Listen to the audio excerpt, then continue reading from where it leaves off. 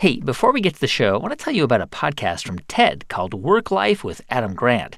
He's an organizational psychologist, and in each episode, he takes you inside the minds of some of the world's most unusual professionals to discover the key to a better work life. This week, how to remember anything, how memory is a skill you can learn, and a powerful strategy every workplace can harness. This is the TED Radio Hour.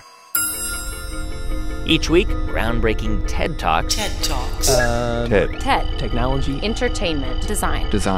Is that really what it stands for? I've never known that. Delivered at TED conferences around the world. The gift of the human imagination. We've had to believe in impossible things. The true nature of reality beckons from just beyond. Those talks, those ideas, adapted for radio. From NPR. I'm Guy Raz. So, back in 1963, Ruby Sales was a first-year student at Tuskegee University in Alabama. What did you study there? I studied American history, which has always been my passion. And how did you get involved in activism? Well, this was a period where Black activism was very much alive on historically black colleges throughout Alabama. The unwelcome, unwanted, unwarranted, and force-induced intrusion. Because you had the boycott in Montgomery, and you had the integration of the University of Alabama, and so that Alabama was a hotbed of activism. They have a right to be here, protected by that court order. They have a right to register here. I was already pruned to be open to a conversation about becoming a movement activist. And I had been trying to find my voice as a rebel because I had always been a rebel. And so I was at Tuskegee breaking all the rules, drinking wine at the pond, swimming naked with the boys, until I became really aware of the movement, and that changed my life. And from that day forward, I was committed to social activism. Deep down in our nonviolent creed is the conviction that there are some things so dear, some things so precious, some things so eternally true that they're worth dying for. And if a man happens to be... Was it fairly easy for you to get involved, to go to a meeting and to meet people? Was it on campus? It was on campus. Well, the first thing that happened was that we went to Selma to march across the bridge. I was all the way in the back, and so by the time it got to be my turn to walk across, everybody was turned back, and I remember just chaos and havoc. And then with the beatings, the whole body of students at Tuskegee became more and more galvanized, and the dean of students arranged for us to have our first demonstration as a student body in response to the beatings on the Elmer Pettus Bridge at the Capitol in Montgomery. So the dean literally, in conjunction with the president of the student body, literally chartered buses for us to go to the Capitol to stage a protest. We're going to stand up right here in Alabama amid police dogs if they have them. We're going to stand up amid tear gas. We're going to stand and it was in that protest moment that I began to realize that the white world had a very different vision of who I was than what my community had taught me. And so it was at that moment that I realized, in the face of dogs, billy clubs, and charging horses, that white people hated me enough that they would kill me. Do you remember feeling fearful, energized? Absolutely. Both? Well, there's always a moment of fear when you face people who have weapons that can hurt you. But there's something about a movement spirit where you transcend fear and you become a part of something larger than fear. And so momentarily I felt afraid, but the fear dissipated in the face of the community energy and the resolve and the bravery of ordinary people on that bridge that day. We are here and we are standing before the forces of power in the state of Alabama saying we ain't gonna let nobody turn us around. Later that year, in 1965, Ruby had another experience with the movement that would change her life forever. Here's more from Ruby Sales on the TED stage, and just a quick warning, what you're about to hear includes some violence and graphic language. I want to share with you a moment in my life when the hurt and wounds of racism were both deadly and paralyzing for me. And I think what I've learned can be a source of healing for all of us. When I was 17, I was a college student at Tuskegee University, and I was a worker in the Southern Freedom Movement, which we call the Civil Rights Movement. During this time, I met another young 26-year-old white seminarian college student named Jonathan Daniels from Cambridge, Massachusetts. We had come to Lowndes County to work in the movement, and on a hot summer day in August, Jonathan and I joined a demonstration of local young Black people who were protesting the exploitation of local Black sharecroppers by rich landholders who cheated them out of their money. And on the morning that we showed up for the demonstration, we were met with a mob of howling white men with baseball bats, shotguns, and any weapon that you could imagine. And they were threatening to kill us.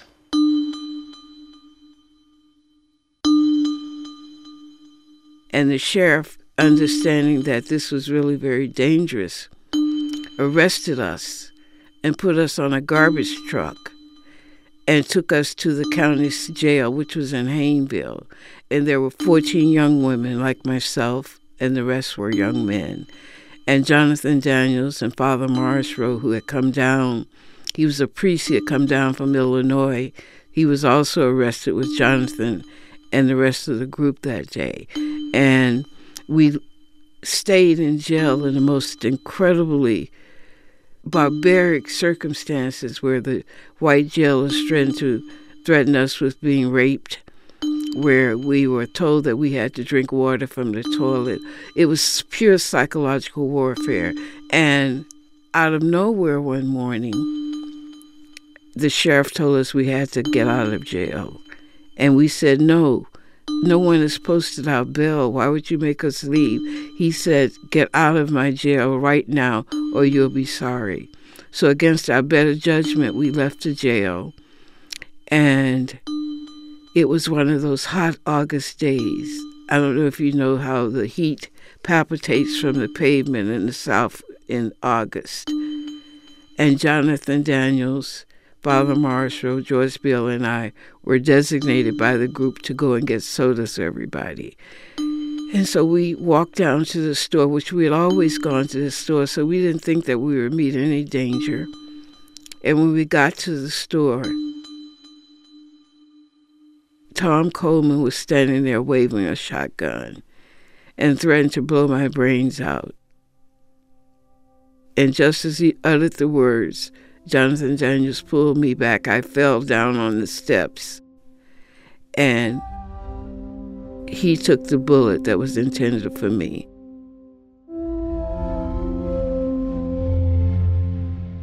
And Father Morrisroe was with Joyce Bailey, and seeing that Jonathan had been shot and he thought I had been shot also, he started running with Joyce Bailey.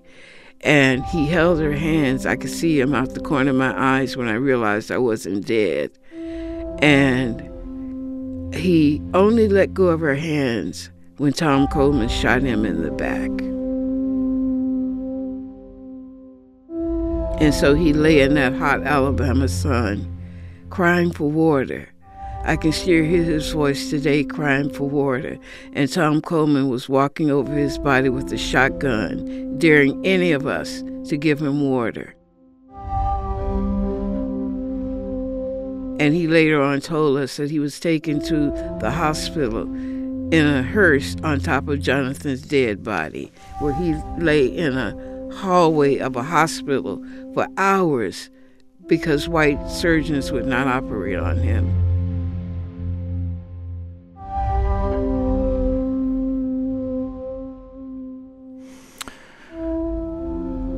You were a kid. I mean, you were 17 years old when that happened. And you describe how for 6 months you couldn't speak after that. I could not speak. I was traumatized. And I was trying to make sense out of being a survivor. I was trying to make sense out of Jonathan's death. And so I just really went inside of myself and just shut down and would not talk. The only time I really talked was when I went to the trial. Because I was determined, despite the threats on my life, I was determined that I would show up and testify on behalf of Jonathan and Father Marsrow. Was there a part of you at that time, because I can imagine how much fear that and the terror of that experience would have triggered, were there moments where you thought that you would just, I don't know, stop fighting, that you would just sort of, I don't know, fade away? No, actually, that drove me to fight harder.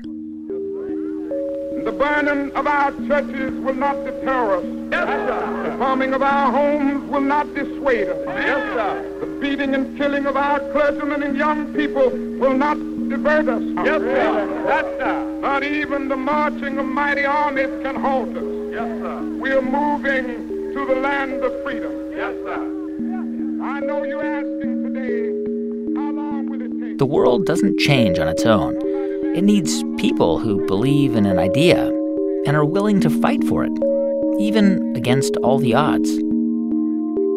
So today on the show, we're going to explore ideas around activism, what motivates it, why it starts, and how just one person can make all the difference. The man who killed Jonathan Daniels was acquitted by an all-white jury. Father Richard Morrisroe, who was also shot, survived. And 17-year-old Ruby Sales, she committed the rest of her life to the call of activism while teaching the next generation to do the same.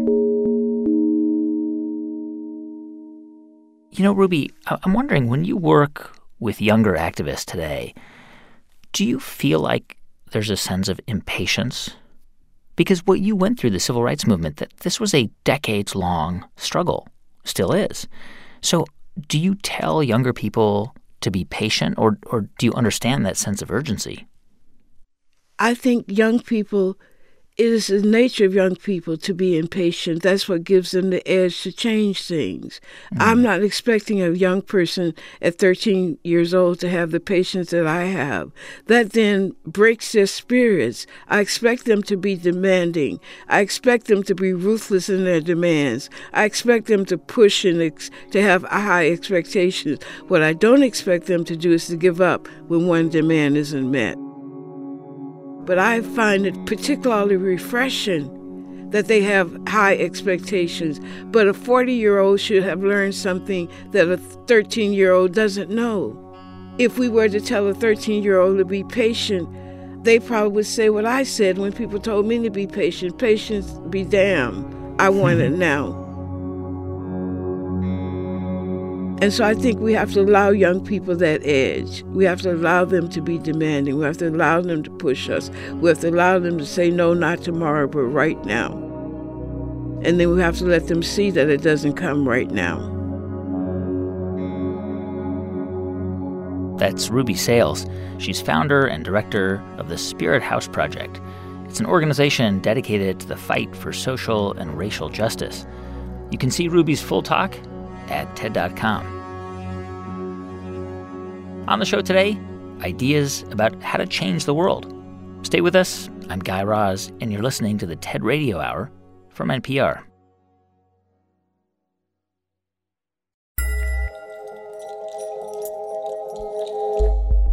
Hey everyone, just a quick thanks to two of our sponsors who help make this podcast possible. First, to Intuit.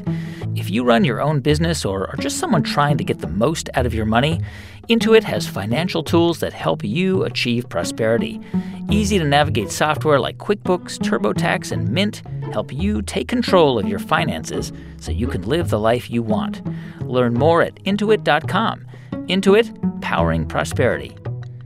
Thanks also to Mercedes-Benz, featuring the new A-Class with MBUX, Mercedes-Benz user experience that learns the way you speak to it and the way you drive, and then makes suggestions based on your individual behavior. The A-Class can anticipate your needs and fulfill your requests through natural voice recognition. Learn more about MBUX and the Mercedes-Benz A-Class at MBUSA.com. Hey, it's Ophira Eisenberg, host of NPR's Ask Me Another, and we're making the month of April all about women in comedy. We've got Greta Lee and Leslie Headland from the Netflix series Russian Doll, the beloved Retta from NBC's Parks and Recreation, and many more. Spread the word, listen, and subscribe now.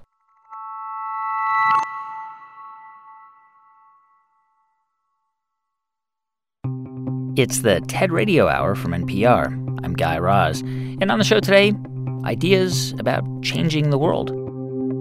Do you ever remember a time where you were so scared you almost wanted to stop? Well, I remember being very scared, but I never wanted to stop.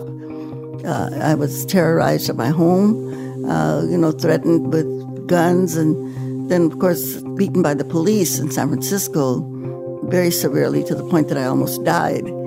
But the thought of stopping has never entered my mind.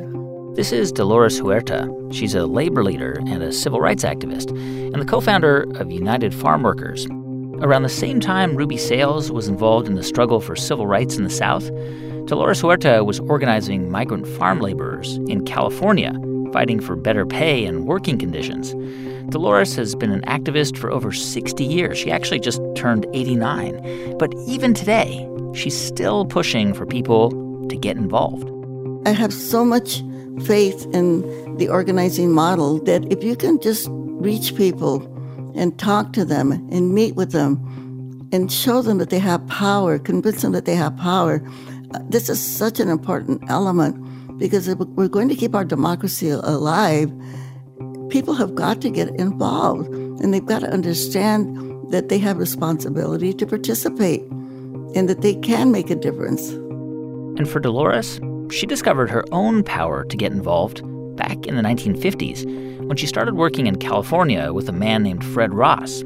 Here's more from Dolores Huerta on the TED stage.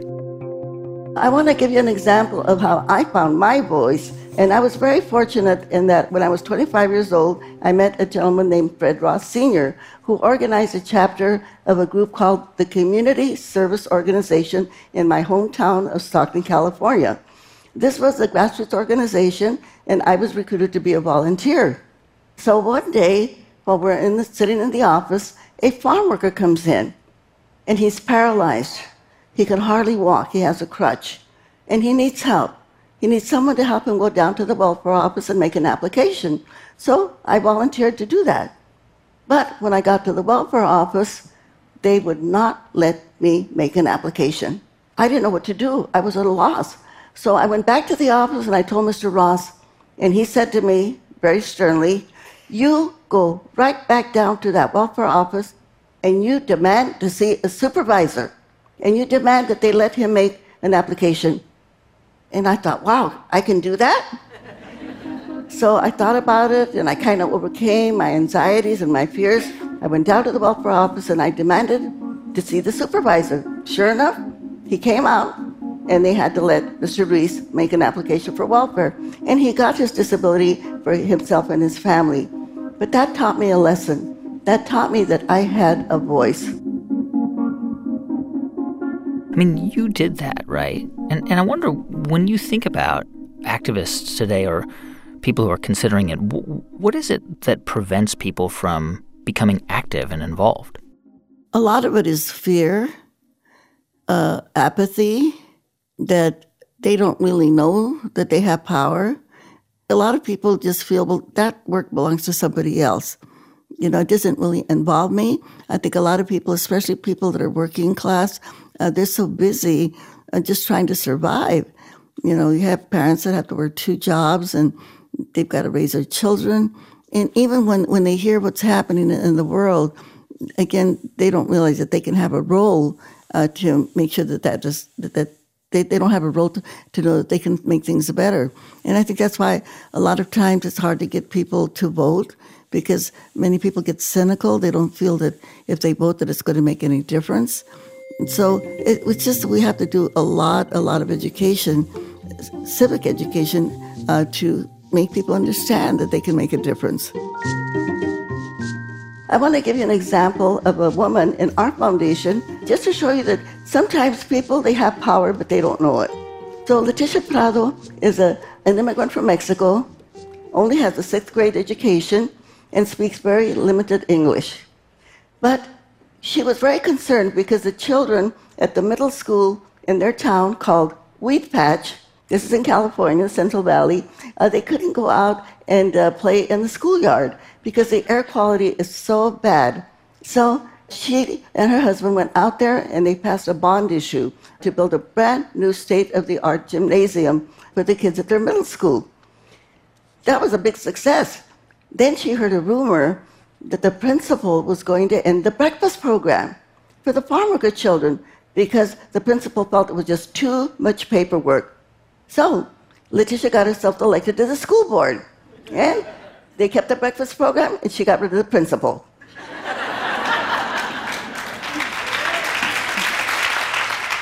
And this is just an example of a woman who never went to high school, never went to college, but she found her power. We recently had midterm elections here in the United States of America, and what did we see? We saw that so many more women, young people, people of color, LGBT folks were all elected to public office. And so we now see that we have this potential. We have this potential to get rid of the apathy, and if we can get everyone involved, get everyone committed. I want to just remind everybody, we have power.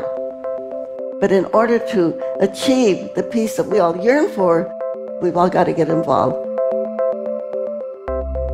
Dolores, a lot of young people are looking at our political climate and they're impatient, right? There's a sense of urgency that things have to change quickly.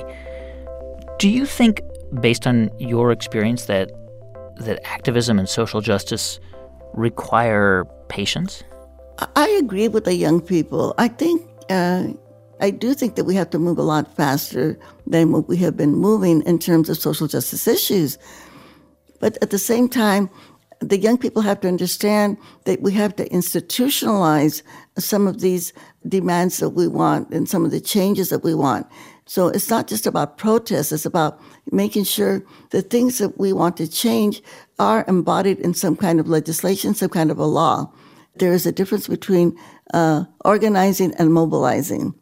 You can mobilize people very quickly, like we have seen in these massive marches that we've seen, like the Women's March, when people are of the same mind or they understand the issues.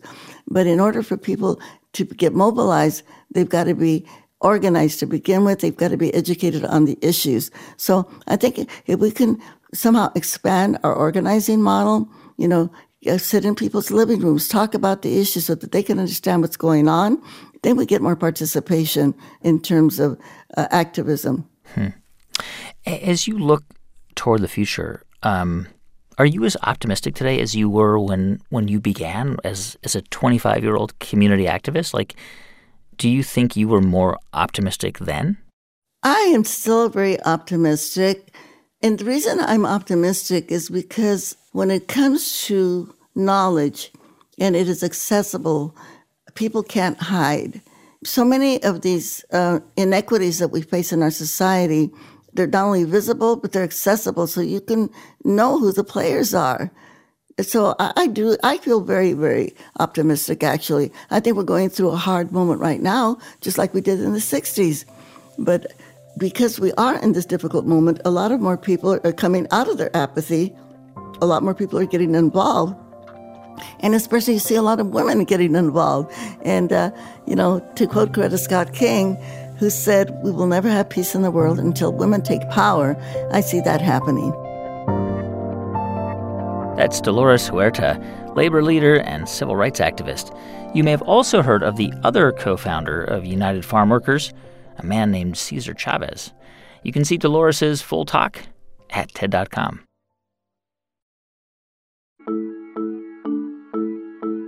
So when many of us think of the word activist, we think of participating in a grassroots movement, going out on the streets.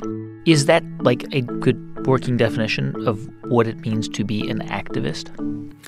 Well, look, I think the basic impulse is the same, right? Is people binding together in pursuit of some goal, challenging power in some way. Yeah.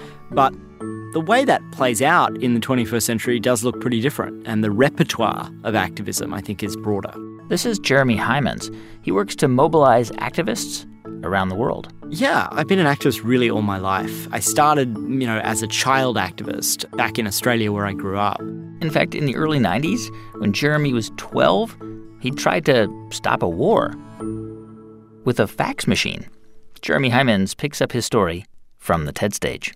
It was the eve of the Gulf War, and I organised a global campaign to flood the hotel, the Intercontinental in Geneva, where James Baker and Tariq Aziz were meeting on the eve of the war.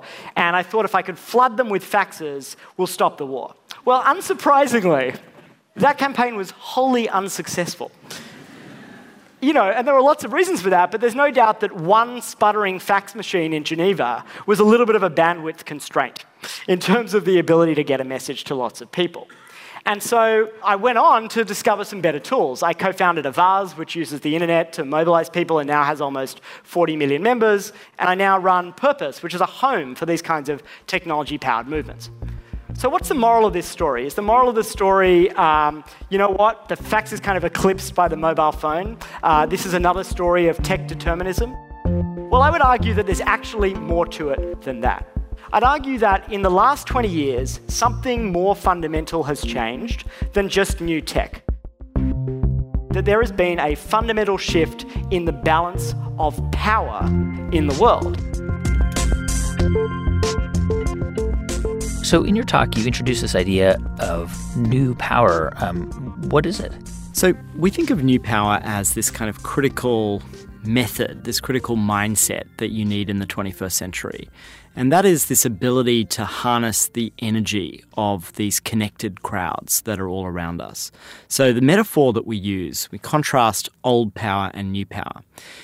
Old power is power as currency. It's the kind of power that you can hoard up, so the more of it that you have, the more powerful you are. You use that power, you spend it to maintain your position. But new power works differently. It isn't the kind of power you can hoard up. It's power as a current. What we mean by current is like water or electricity. It's most powerful when it surges. It's most powerful when people are participating. And the more people participate, the stronger the current gets. And so that's how we think about the difference between old power and new power, right?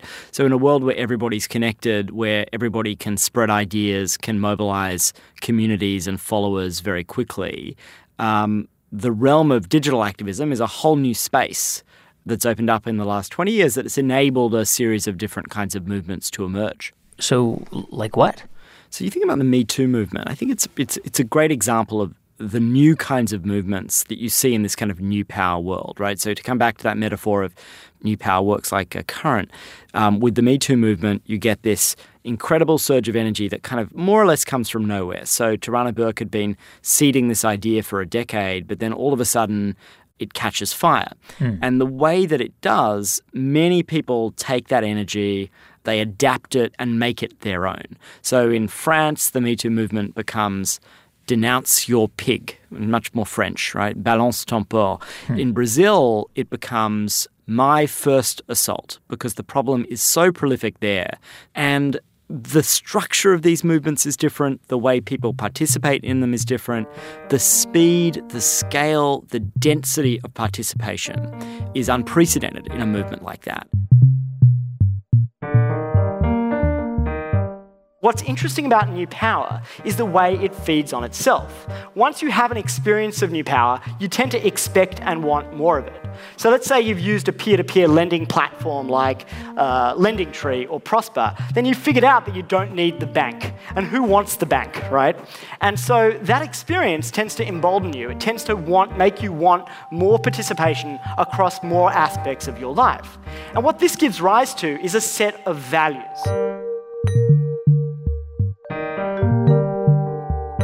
So if you were thinking about something like the civil rights movement, and you were to sort of say, okay, this is what it would look like today under a new power structure, what would it be? I think you could look at Black Lives Matter. The founders were women. 2 of them were queer women, and they had a very particular perspective about how to lead in a movement. They felt that if they made the movement all about them, and they didn't create a context in which many leaders could emerge in a decentralized way, that the power of the movement would be limited. And I think that was very effective for creating a lot of energy around criminal justice, police brutality. That kind of movement can be less effective in pushing very specific policy outcomes. And that's where you kind of need almost like a relay between old power and new power, where new power creates the energy, creates a lot of decentralized activity, spreads an idea, and then old power institutions can sort of help push that into, for example, a state house legislature, where you've got to do sort of particular kinds of gritty work in order to get a particular bill passed. The most effective movements today are combining old power and new power. Now, the NRA is a great example of this, right? It's got a brilliant old power strategy. It's got a fearsome brand. They project this power. They project this ability to change an election. And at the same time, they're very good at new power, at kind of releasing control, cultivating the energy of their supporters. And those supporters go far beyond the people who pay dues to the NRA. And what they do is they basically cultivate that energy. They fund little blogs and gun clubs and local activists. And then they essentially see the stuff that's bubbling up, the stuff that's taking off. And then they bring some of their old power, might, and resources in, and they really amplify it.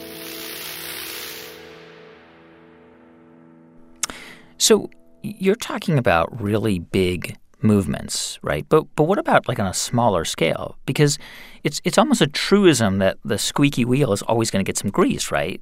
But in the past, to be a squeaky wheel, you had to show up. You had to be a pain in someone's butt, right? Yeah. And today, if you want to be a squeaky wheel, it's not that hard to mobilize people quickly to irritate somebody to the point where, a politician or a journalist or somebody in the public eye is going to respond and react as a result of your complaints.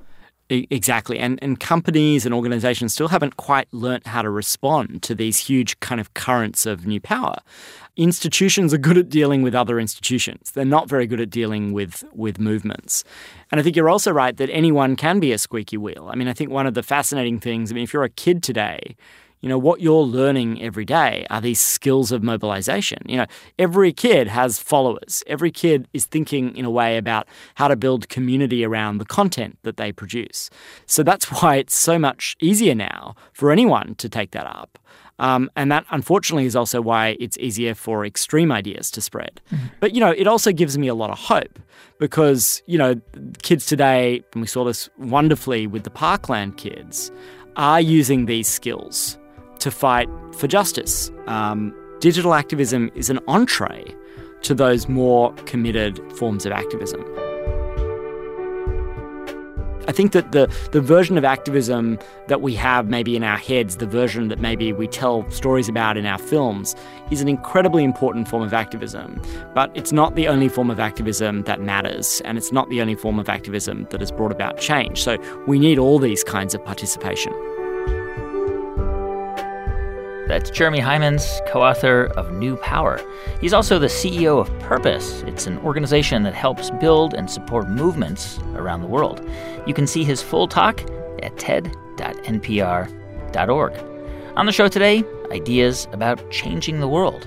Stay with us. I'm Guy Raz, and you're listening to the TED Radio Hour from NPR.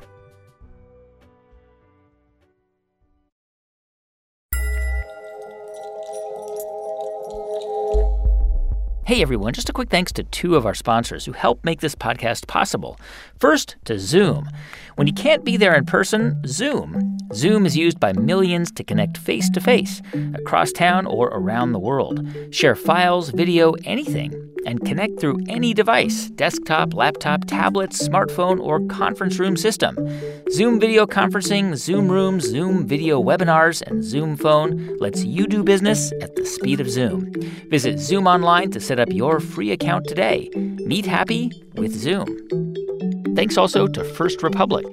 Buying a home can be a complicated process. With First Republic by your side, you have one less thing to worry about.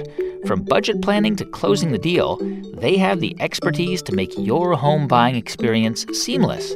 Whether it's for your first home or your dream home, you can count on First Republic. Learn more at firstrepublic.com. First Republic Bank, member FDIC, and equal housing lender. And before we get back to the show, I want to share some news about the other podcast I host, How I Built This. We're returning to San Francisco for the second How I Built This Summit, supported by American Express. I'll be joined there by founders of companies like Instagram, Slack, Away, Bliss, JetBlue, and many, many more. Visit summit.npr.org to learn more, and I hope to see you there.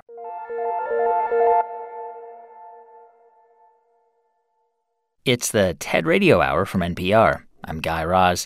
And on the show today, ideas about changing the world.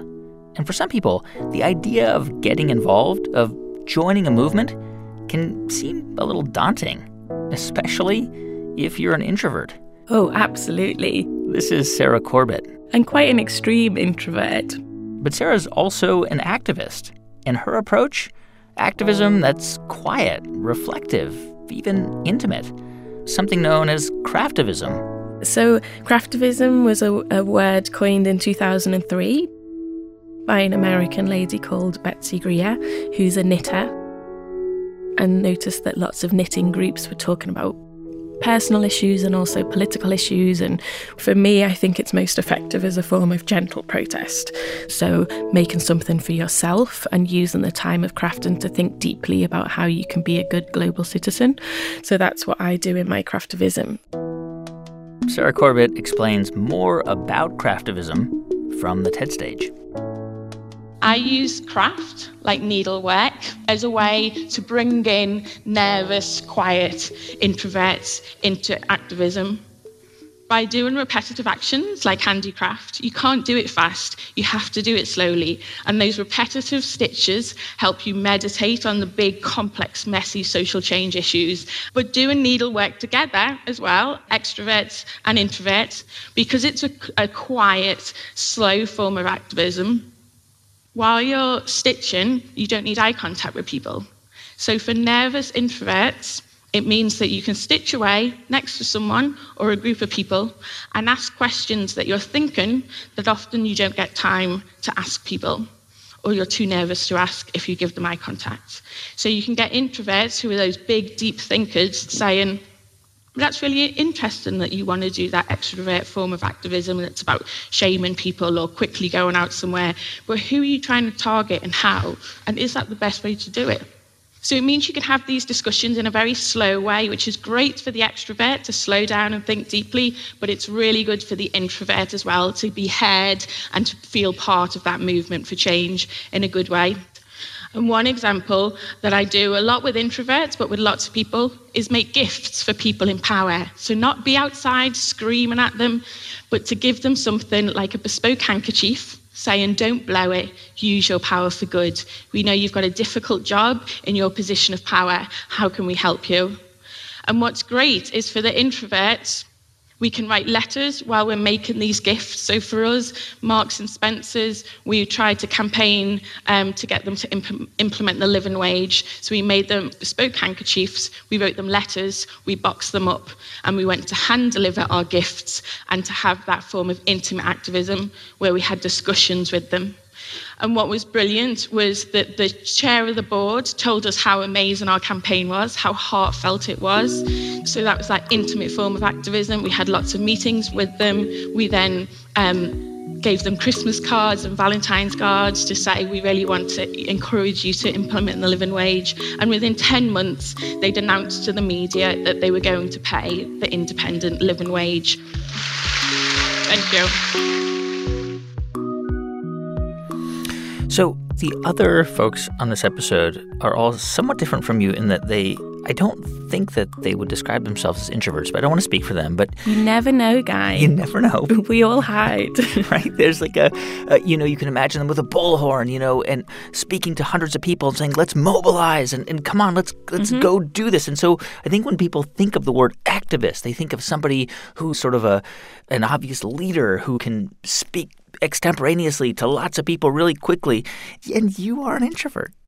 Well, I think I obviously knew activists as, people who would do the big speeches, but I also saw activists as people who would, when we were squatting to save social housing, there was a rota for people to be in the housing so that the bulldozers couldn't come and knock them down.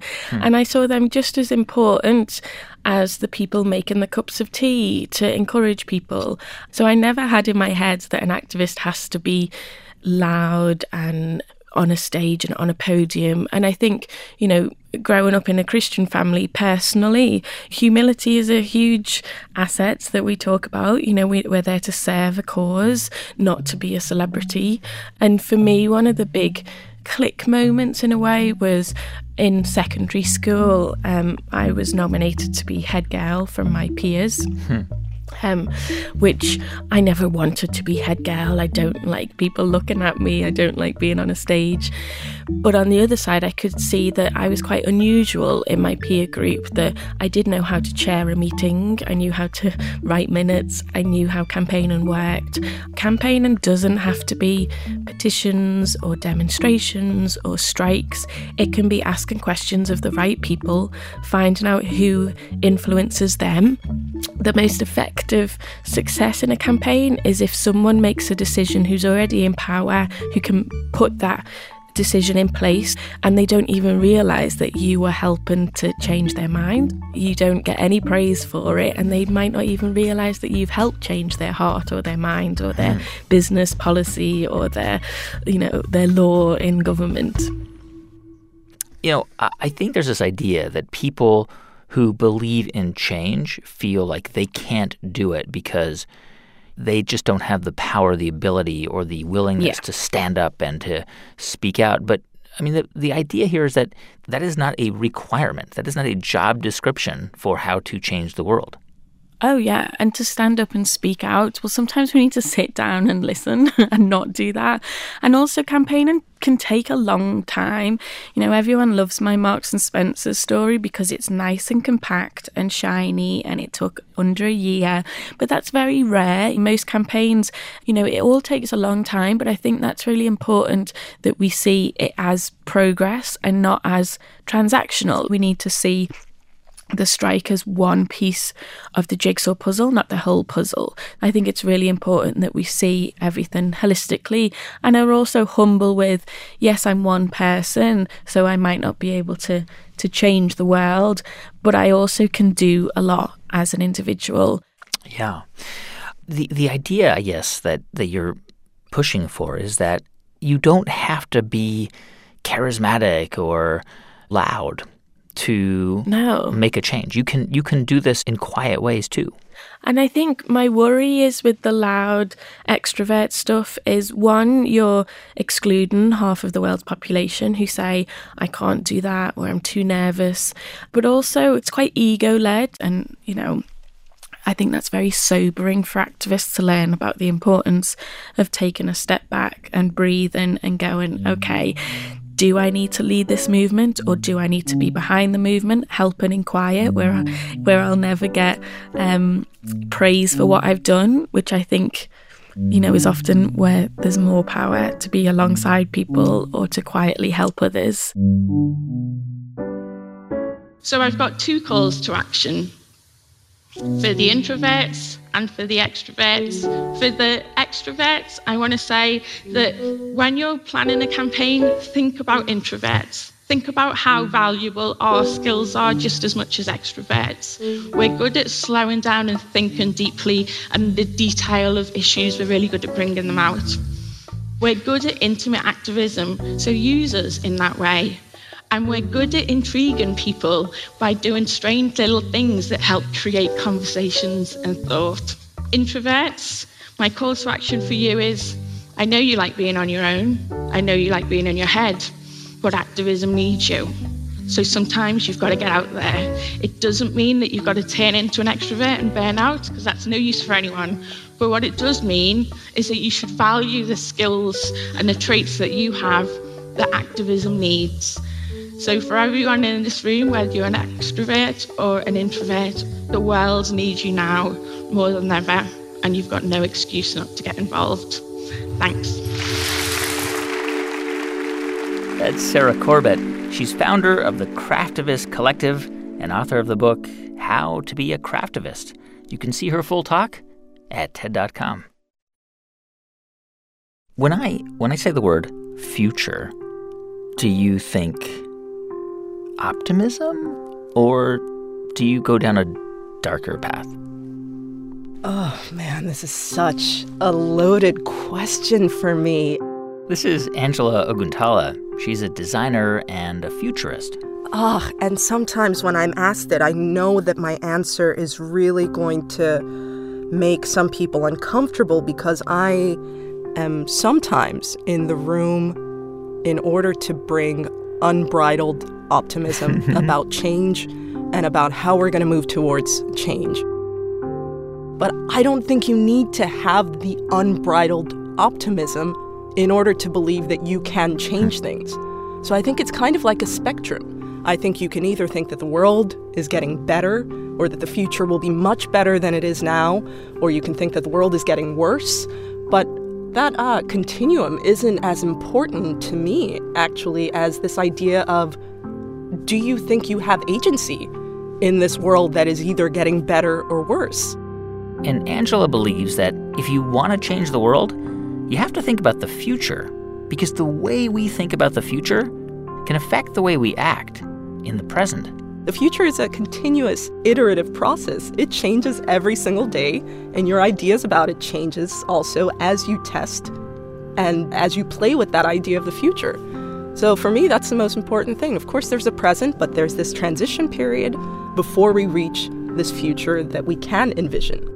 Angela Oguntala picks up her idea from the TED stage. We love to think about the future. We have all of these predictions about what it will be like when it comes. The future of meat is lab-grown. The future of music is a chip in your brain. The future of chairs is a pair of bionic pants that you put on and then you just kind of lean back into. The future film, of work, of love. We talk about the future like it's this thing that will just arrive one day. But why do we think that? Talking to your watch. This is the quintessential self-fulfilling prophecy. Pop culture has told us that talking into your watch is the future. So we've constantly tried to produce it and to reproduce it. And then there's the 1939 World's Fair in New York City, which showcased the world of tomorrow. 44 million people attended these exhibits, and they were told that this is what the future will look like. Master-planned cities and suburbia, superhighways, futuristic kitchen appliances. This helped to define the American dream, which meant that it ultimately helped to bring that specific dream to life. So these kinds of visions, they creep in, and then they stay with us. From Hollywood, from tech companies, from science fiction. And I don't think it's a conspiracy. I think we all collect visions so that we can have something to aspire to. But in the same way our visions inspire us, they can also start to limit us. If we hear the same narratives over and over again, and if we see the same visuals over and over again, then that becomes our scope of possibility. That becomes our benchmark for what we believe is good and what's not. So today, I want you to think about your assumptions about the future. Because there are just so many different futures and alternatives out there. And if we choose to be more curious about them, then they will make us rethink what's possible. Yeah. I mean, it's all related, right? And in the context of this episode, it's about trying to envision or make a better future, a better world. And you know, I was talking to Dolores Huerta and Ruby Sales and, you know, asking what keeps you going? Because today in the United States, there are many reasons to feel pessimistic, especially around the issues that they work on, social justice, racial justice. We're living in sort of a dark period right now, or it seems like we are. And what came up again and again was, I have to imagine a better future because otherwise I couldn't do what I do in the present. Do you think that activism or the idea or the desire to change the world requires a belief in a better future? Yeah, I do think so. But I don't think that you have to know the point at which that future will materialize. I think it's just an idea that we are on a journey towards something. The way that we see things now, it's not working. So it's just, and sometimes it's not even better, it's just different. So sometimes without even adding the value judgments, it's just what we're looking at now is not working. And in a lot of ways we can see it's not, which is why we have this period of mass redefinitions of a lot of things we're opening up. Okay, what about work? What does the future of work look like? What is good work? Traveling. Can I travel as someone who cares about people and the planet? What is good masculinity? What is good femininity? I think there's a lot of things that we are understanding that it just doesn't quite work. The way we've defined success in some of those things don't quite work anymore. So we need to think about things differently. And for me, that is what motivates me, because in some ways I don't know what a better future could actually look like. But I do know when things are broken. I can see when things are wrong, and I would like to envision something different. When we choose to be curious about the alternatives and when we take them seriously, we'll start to think in new ways, we'll solve problems in new ways, and we'll just start to see possibilities that we couldn't see before. When it comes to our futures, we have hope, we have fear, but sometimes we forget that we also have influence. And that means we can choose the futures we want to work towards. Nothing is written in stone. So reconsider your vision of the future. Take a chance and be surprised. Thank you. That's Angela Oguntala. She's a designer and a futurist. You can see Angela's full talk at TED.com.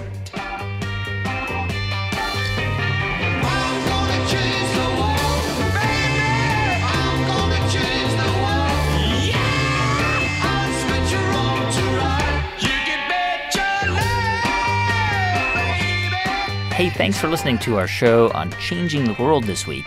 If you want to find out more about who is on it, go to ted.npr.org. And to see hundreds more TED Talks, check out TED.com or the TED app.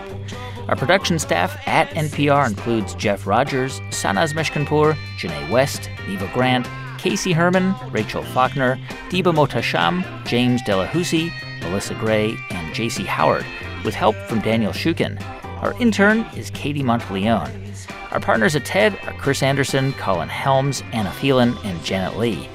I'm Guy Raz, and you've been listening to Ideas Worth Spreading right here on the TED Radio Hour from NPR.